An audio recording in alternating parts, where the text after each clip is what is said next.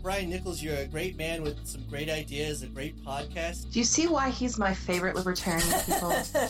Yes. He's full of common sense and wisdom. Brian Nichols here on The Brian Nichols Show. Welcome to The Brian Nichols Show, your source for common sense politics on the We Are Libertarians Network. Today I am joined by easily one of the best, Matt Kibbe. Welcome to The Brian Nichols Show. Hey, Brian, it's good to be with you. By the way, let me take a step back and say I love what you're doing. I love the conversational style, and it's a combination of good fun and serious ideas. I love the fact that your show's doing what it does, and this is how we win the future. The Brian Nichols Show is the fastest-growing liberty podcast that brings together people from all means of political thought as we seek to have meaningful conversations about the issues you care about. There's so many things that we can do to make America freer and the world better and safer and more peaceful. Everybody has the responsibility of trying to help to do that. You know, what you're doing with your podcast is a perfect example of, you're doing this as a labor of love and for the cause, and that is exactly what we have to have. At The Brian Nichols Show, our goal is to leave the audience educated, enlightened, and informed. And now your host, Brian Nichols. It's Friday, you know the drill. It's Brian Nichols here on The Brian Nichols Show. Welcome back, folks. Hey, I say welcome back to the longtime listeners. If you're a new listener, well, thank you so much for joining us today on a, fun-filled episode of The Brian Nichols Show. And for all listeners, new and old, you guys are in store for a treat this week, as I am joined once again by one of my good friends, Max Gulker, from the American Institute for Economic Research. Now, I want to have Max on the show today, using his experience and education as an economist to really dissect two of the leading Democratic candidates' more interesting economic policies, that being, as you're going to hear today, Elizabeth Warren discussing her economic policies, and also Andrew Yang, which will be coming up in the next episode, focusing more primarily on his freedom dividend or universal basic income. So with that, today we're going to focus more on Elizabeth Warren's tax plans, but also kind of what her economic future would look like here in America. So hopefully you guys get some value out of today's episode. And if you got some friends out there who are Warren supporters, maybe fire this their way. Hopefully we'll help them see the light. So with that, guys, on to the show. Max Gulker returning to The Brian Nichols Show. Hello, Brian. Thank you for having me. Well, it's great to have you back on, Max. We're here today to talk about some of these running presidential candidates on the left, namely the likes of an Elizabeth Warren and an Andrew Yang, because I think of the candidates we've seen out there, those two have really been promoting two very distinct, unique forms of economic policy.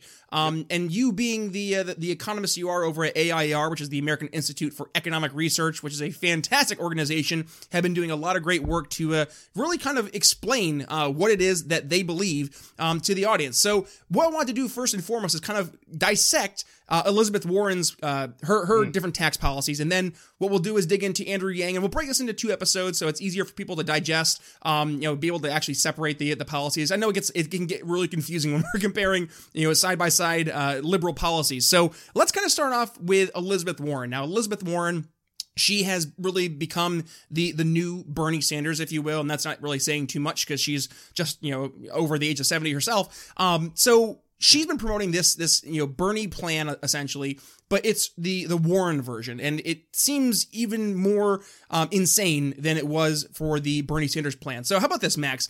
I'll defer to you, being the economist. Let's kind of lay the foundation. What is it that Elizabeth Warren is promoting as her vision for the economy going forward? Right. So on paper, Sanders and Warren look fairly similar in terms of Medicare for all, big Green New Deal type of response to climate change, really aggressive antitrust against tech companies, those kinds of things, high taxes, obviously. The difference that I see is in overall philosophy, and it's sort of ironic because in terms of rhetoric, Bernie is to the left of Elizabeth Warren. And I think deep down that bears itself out. I think Bernie would love nothing more than to dismantle the private sector, but he knows he's not going to be able to do it. And he kind of loses interest in it. Whereas Elizabeth Warren wants to run the private sector. Right. And that manifests itself in these conversations as she's the capitalist, right? But in the end, I actually think that makes her more dangerous. I think she has a capacity to micromanage and a faith in her ability to do that is very much in keeping with being a lawyer. I'll just say that. And also it is really just goes against a lot of the economics that I've learned, which say you can't be telling these firms what to do. You can't be saying, if you have, one of her plans is accountable capitalism. And she says, if you have over $1 billion in assets, you have to apply for a special charter, and you have to look out for the interest of all your stakeholders, workers, and in addition to shareholders, in addition to consumers. And, I think those things to people who aren't maybe as well informed, those things sound like, oh, that's common sense. They sound like nice things. Yeah, they sound like, oh, this makes sense. Like, she's just trying to make sure that everybody who's, possibly building up this, let's just say a company, that they should have, quote unquote, the fair share that they deserve based on, what the company is doing. So I think, when you look at exactly what she's promoting to the populace by and large, to them, it makes sense. And they kind of you feel that sentiment, I'm almost can guarantee themselves in, their own daily lives. I agree. And I think that's what makes her so dangerous, more dangerous than Bernie in some ways. Is I think she's more electable, and I think she's more likely to get some of this stuff passed. But when you look at what that stuff is, it really has a pretty phenomenal faith in the ability of the government to really centrally plan. I mean, let's call it what it is. Right. So this is, I'll make no bones about it. This is my least favorite of all of the presidential candidates. Well, okay. How about this? Let's kind of explain to the audience, because it's one thing to say, we are not fans of, the left in general, or we're not fans of Bernie or Elizabeth Warren, or go down the list of the Democratic presidential candidate, but it really comes down to not just not liking them. And I think that's one thing that people need to realize when they're listening to this episode, is that it's not of us not liking them. And as we do our Andrew Yang episode, there's a lot of things about Andrew Yang personally that I like, and I find endearing. However, when we look at their policies and their principles, when you look, number one, at historical context, but also number two, based on that historical context, what it would mean for, a future where these policies are enacted, it yields nothing but destruction. And I don't think people realize that just because something makes you feel good inside doesn't mean it actually is a good policy to embrace. Right. We see on both sides of the aisle that giving people a good story about who they are and making them feel good is really, really a path to election. In terms of her policies, where should I start? So we one of the key contributions to kind of libertarian economic thinking that came from Friedrich Hayek, the Nobel-winning economist, is this idea of information that's out there in the economy, and the idea that knowledge is dispersed is what he said. Now, what does that mean? Mm-hmm. It means that you, Brian Nichols, know yourself, your abilities, your wants, your needs, your capabilities to do various things. And that makes you able to, using all of that information, go out and find the most, the people to cooperate with that will create the most value, i.e., purchasing products, doing work, those kinds of things. Now, if there's somebody centrally kind of moving about that, planning a lot of that economy, right? Think about that person trying to absorb all of that knowledge from hundreds of millions of people, and it can't be done. And so a central planner is essentially blindfolded, and that carries over to not just the most strict central planning, communism, whatever, but it also just in these kinds of these ideas of we're going to have an office that tells you what that makes a judgment about whether you're looking out for all your stakeholders, or we're going to issue a blanket rule for everybody that is going to work way worse for some than others. And she has, I think at my last count, 48 plans on her website. Well, she's the one, obviously, everybody knows she has a plan, right? She even says Elizabeth has a lot of plans. Yep, that's her thing. On the website. And I think to some people that looks like, oh, she's doing her homework. She's serious about it. And she obviously is, and she's obviously a formidable, smart person, but I think she really has a very flawed and problematic understanding of the way something as complex as our economy works. Well, you know what? And let me jump in here, because this is the part that really it makes me uneasy, because I don't know if she is naive, more so that she's manipulative and she is very calculated in what she's doing. Because Elizabeth Warren from 20 some odd years ago, she was singing a completely different tune than what she's singing today. And that shows me that she knows better. She knows what she's promoting isn't what it is. Like it's almost like she knows what she has to say right now in order to win the Democratic nomination. And she seems very Machiavellian almost, Max, where she's like, I'm going to say things that are entirely against what I truly believe, but damn it all, if it gets me into the White House, so be it. And I think that's the most scary part of the entire Elizabeth Warren candidacy, is that she truly is dishonest in what she actually believes. And there's a lot of people in the left who are not only parroting back what she says, but they're embracing these ideas as truth. Because I mean, when they talk about Elizabeth Warren to their friends, like you mentioned, she's the one who has a plan, and that's kind of been what she's been promoting as her vision for America is all these plans. So I think there's a really big disconnect in terms of what she's actually promoting versus what she's actually in the past said she believes. And I think she probably still believes in some way, shape, or form. So, I think that, so for all the lawyers listening out there, we love you. Don't worry. But she does really bring a mentality to this that reminds me of, in my old career, I did consulting work in big litigation in New York. And she reminds me of sort of the New York law partners that were my clients in a way. And I think that my guess is that in her mind, she is going to save the country, she thinks, and she will do what she needs to do to get elected. And I agree with you that I think that she does have sort of a Machiavellian streak, but I think she also sees the economy so adversarially. And that's something that's true of her and Sanders, too. If you listen to her give speeches or in debates, just count the number of times she uses the word fight. Yep. Right? Yep. This is all a fight. And that's really misdiagnosing the problem. That's thinking about our economy like there's 20 people in it. And if something bad happens, then one of those 20 people must have done something bad. When we have millions of people all interacting with each other, we can get bad outcomes without somebody to fight.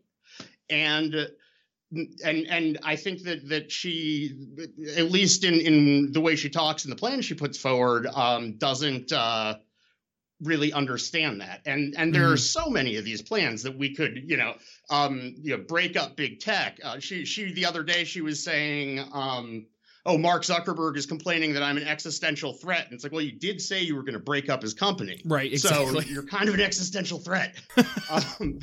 But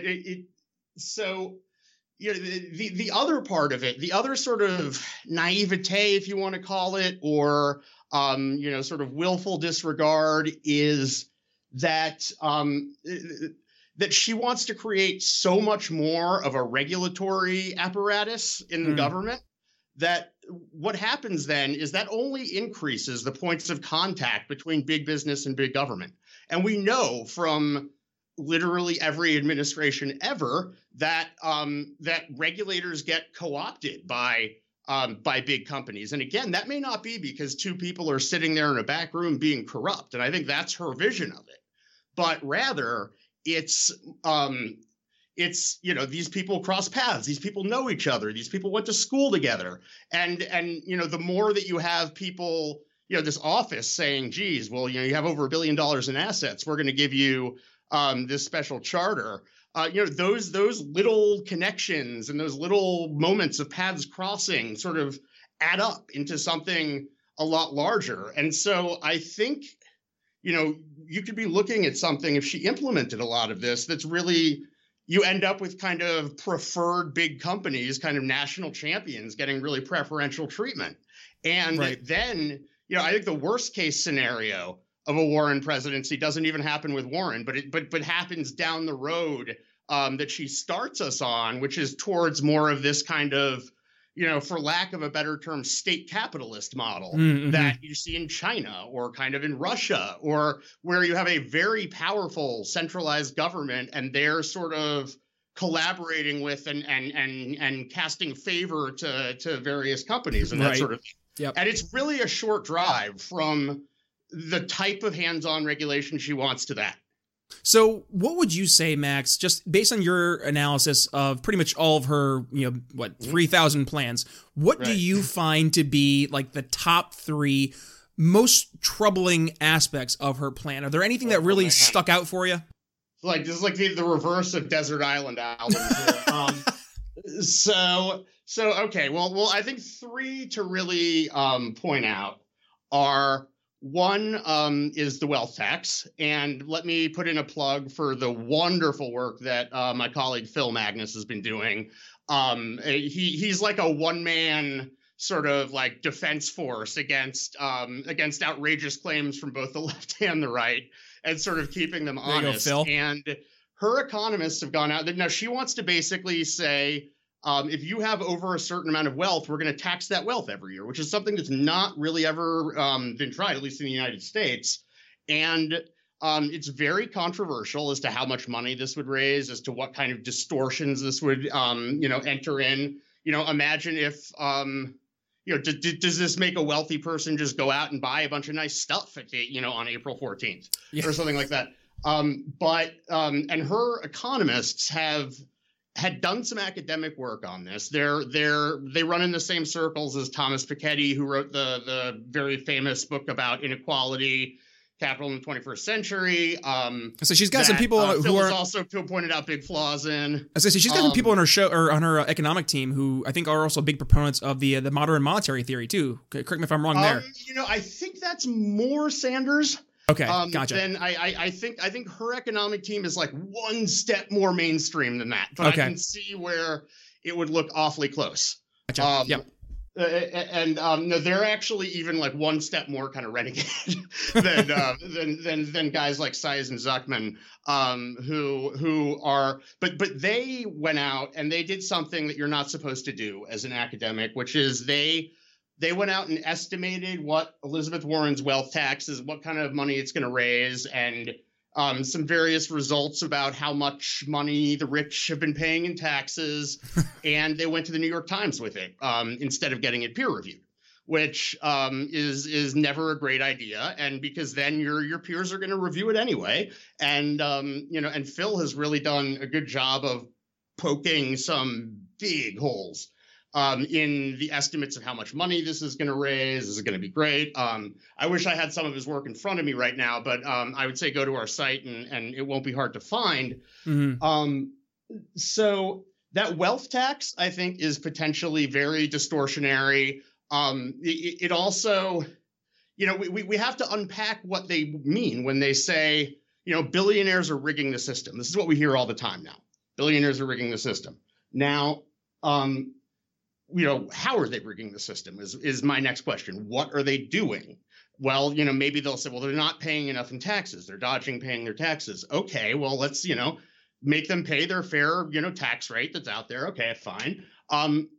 So that gives the government more money. Now, what are you going to do with it? And how does this actually help people who are struggling? And Right, yep. I think there's kind of a chasm there that they need to get over that they haven't been able to. And so, this kind of anti-billionaire rhetoric, I think is sort of potent. I think it actually works in a similar way to, on the other side, like Trump's anti-immigrant rhetoric. It's sort of, this is the other group very different groups, but still, this is the other group that is responsible for you struggling, Right. for you having problems. Scapegoating is one of obviously the oldest things in politics. Yeah. But again, you kind of peel the layers back, and you're left with kind of, okay, is this going to do anything other than make the rich poorer?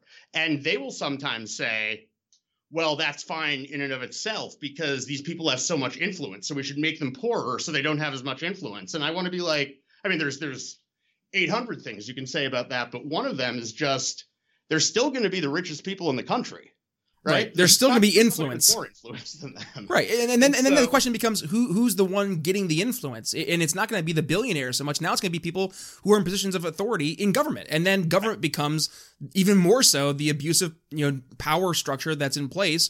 And now, because it has the strong arm of the state behind it, it really has free reign. Whereas, for all their sins that they may have, the billionaires out there have to be respondent in some way, shape, or form to a market if they want to be able to continue to either A, grow their wealth, or B, secure their wealth. But there seems to be this disconnected people that they're looking at the billionaires as being that scapegoat, not realizing that when you're giving the power to take down these billionaires just from on a whim, and you're giving that power to the government, it is so easily then able to be manipulated to be used to really enforce anything that they see. And that kind of goes to your point about, a scary world 20 years down the road where we'll end up with a post-Elizabeth Warren presidency. Exactly. And let's be clear, right? Plenty of billionaires do bad things, do corrupt things. Nobody is disputing that. What I am disputing is that an administration can sort of scrub that clean while leaving the rest of the economy intact, where this is all way too interconnected. And so, we have to find better ways to do that. Let me, speaking of billionaires, we can move on to Jeff Bezos and Mark Zuckerberg. So she has a plan it's called something like "We Can Break Up Big Tech." So we're going to break up big tech. And this is basically this is sort of the pet project of a new young group of antitrust attorneys and economists who are basically saying, for the last several decades, we've been using something called the consumer harm standard, which says if two companies are going to merge, or if we're worried about a company's market power, it should be because they have the power to charge, higher prices, monopoly kind of prices, or specifically stifle innovation or something like that. Direct harm to consumers. And is that a perfect standard? Of course, that's not a perfect standard, but it is a very sort of tangible standard that doesn't allow for too much discretion by antitrust authorities. These folks are saying basically, no, we should be using antitrust powers to make companies do what we want them to do. Right, which is sort of the theme with Senator Warren. And capitalism is great as long as everybody does what I want it to. Right. And so they're sort of aggressively going after really Amazon, Google, Facebook, to some extent Apple, almost as kind of poster children for this. They're the example type of theory, and you read her plan, and it's vague in some places. And in fairness, these things are not 50-page white papers. These are like 3-page things intended for everybody to read on her website. But it'll say things like, well, Google Ads and Google Search have to be separated, and they can't share data with each other. And so I'm thinking, then how is Google going to make money? There's no incentive anymore. Right. Since what they do is they bring all these people together for their search. That helps the search algorithm because they use the data for that. But that also feeds into the ads. That's how they create value. These break up big tech is a really weird idea because unlike some of the famous antitrust cases in the past, Ma Bell, Standard Oil, that kind of thing, these are high tech companies with platforms that have network effects that their value increases as they get bigger. Now, again, that's not to say that these companies aren't raising issues that we should be concerned about and talking about, and that they do have power over our data, the information they give to us. These are things that as a society we need to be talking about and reckoning with. Personally, I think we need to be informing individuals a lot better about that stuff. And then we can let kind of the evolutionary force of the market take over and learn things and do things that we wouldn't otherwise know. But no, instead she's basically written down, we need to split this from this from this. And then she says, oh, but you're still going to be able to search on Google, and you're still going to be able to And I'm not entirely convinced that it doesn't lead to essentially force Google or somebody like that into a model where you're like paying them per search or something. So I just think that we need to be very careful, and we need to really watch how things change and evolve, and thinking about what our response is to these companies. It's not something where I'm going to be like, oh, this is all great, this is all beautiful, but sitting there sort of beforehand and chopping them up sort of forecloses a lot of the different directions that they could go in. And with innovation, that's especially not something we want to do. Well, I mean, Max, all she has to do is just copy and paste the whole thing in her comment section on Facebook that says, tonight at midnight, Facebook will take ownership of all my data unless I copy and paste this text as my status. Because she's a boomer, so obviously, that's the smart thing to do. But anyways, so what we're going to do, folks, is we're going to break the analysis of Elizabeth Warren and Andrew Yang into two different episodes. So what I want to do is kind of leave things here, as we get towards the end of this episode, and I'll leave things for Max here to kind of conclude what's kind of the biggest takeaway that people should have as they're examining an Elizabeth Warren, not only just tax plans, but also kind of her vision of how she's going to structure an economy going forward. So we associate with the left economic ideas that are, let's charge high taxes and let's have big government programs. Okay, yes, that's true of Elizabeth Warren, but it's that and more. And you used the word unique in the beginning, and I agree. She is fairly unique in what we've seen in my lifetime, at least, in terms of it's sort of this technocratic on steroids type of thing where a lot of her ideas are really oriented towards a sort of micromanagement that I think is particularly dangerous, that gives the presidency a particularly dangerous amount of power, that interferes and distorts the signals in our economy more. And she has this very combative attitude to go along with it that altogether, I think, adds up to not somebody I want to see as president. Right there with you. All right, Andrew. Well, listen, until we get to talking about our conversation about Andrew Yang, thanks very much for joining the Brian Nichols Show again. Absolutely, Brian. Thank you. All right, guys, so that's going to conclude our episode with Max Gulker discussing Elizabeth Warren's economic vision for America. And I mean, if it left you feeling a little scared, like it left me feeling a little scared, then you got to do your part. Share the episode with family and friends. We have to make sure that people realize how dangerous an Elizabeth Warren presidency could be, not only just for like our immediate economic future, but like long-term future as well. So again, my challenge to you, 5 family and friends, especially if they're Elizabeth Warren supporters, please share this episode with them, but also head over to iTunes, give us a rate and review, 5 stars and a nice review. It always helps us here at the Brian Nichols Show, especially when we're looking to expand our outreach. That's how we move up the rankings and Apple Podcast rankings, so more people find us and hopefully hear the message of liberty and leave them feeling educated, enlightened, and informed. So otherwise, folks, head over to social media. Find me on Twitter at BNicholsLiberty, and also on Facebook at BNicholsLiberty. Twitter's going to be more for the snarky commentary, whereas Facebook is almost entirely devoted to memes. So with that, folks, thank you again for joining us here on the Brian Nichols Show. Signing off for Max Gulker from AIER. We'll see you next week. Thanks for listening to The Brian Nichols Show. Find more episodes at briannicholsshow.com.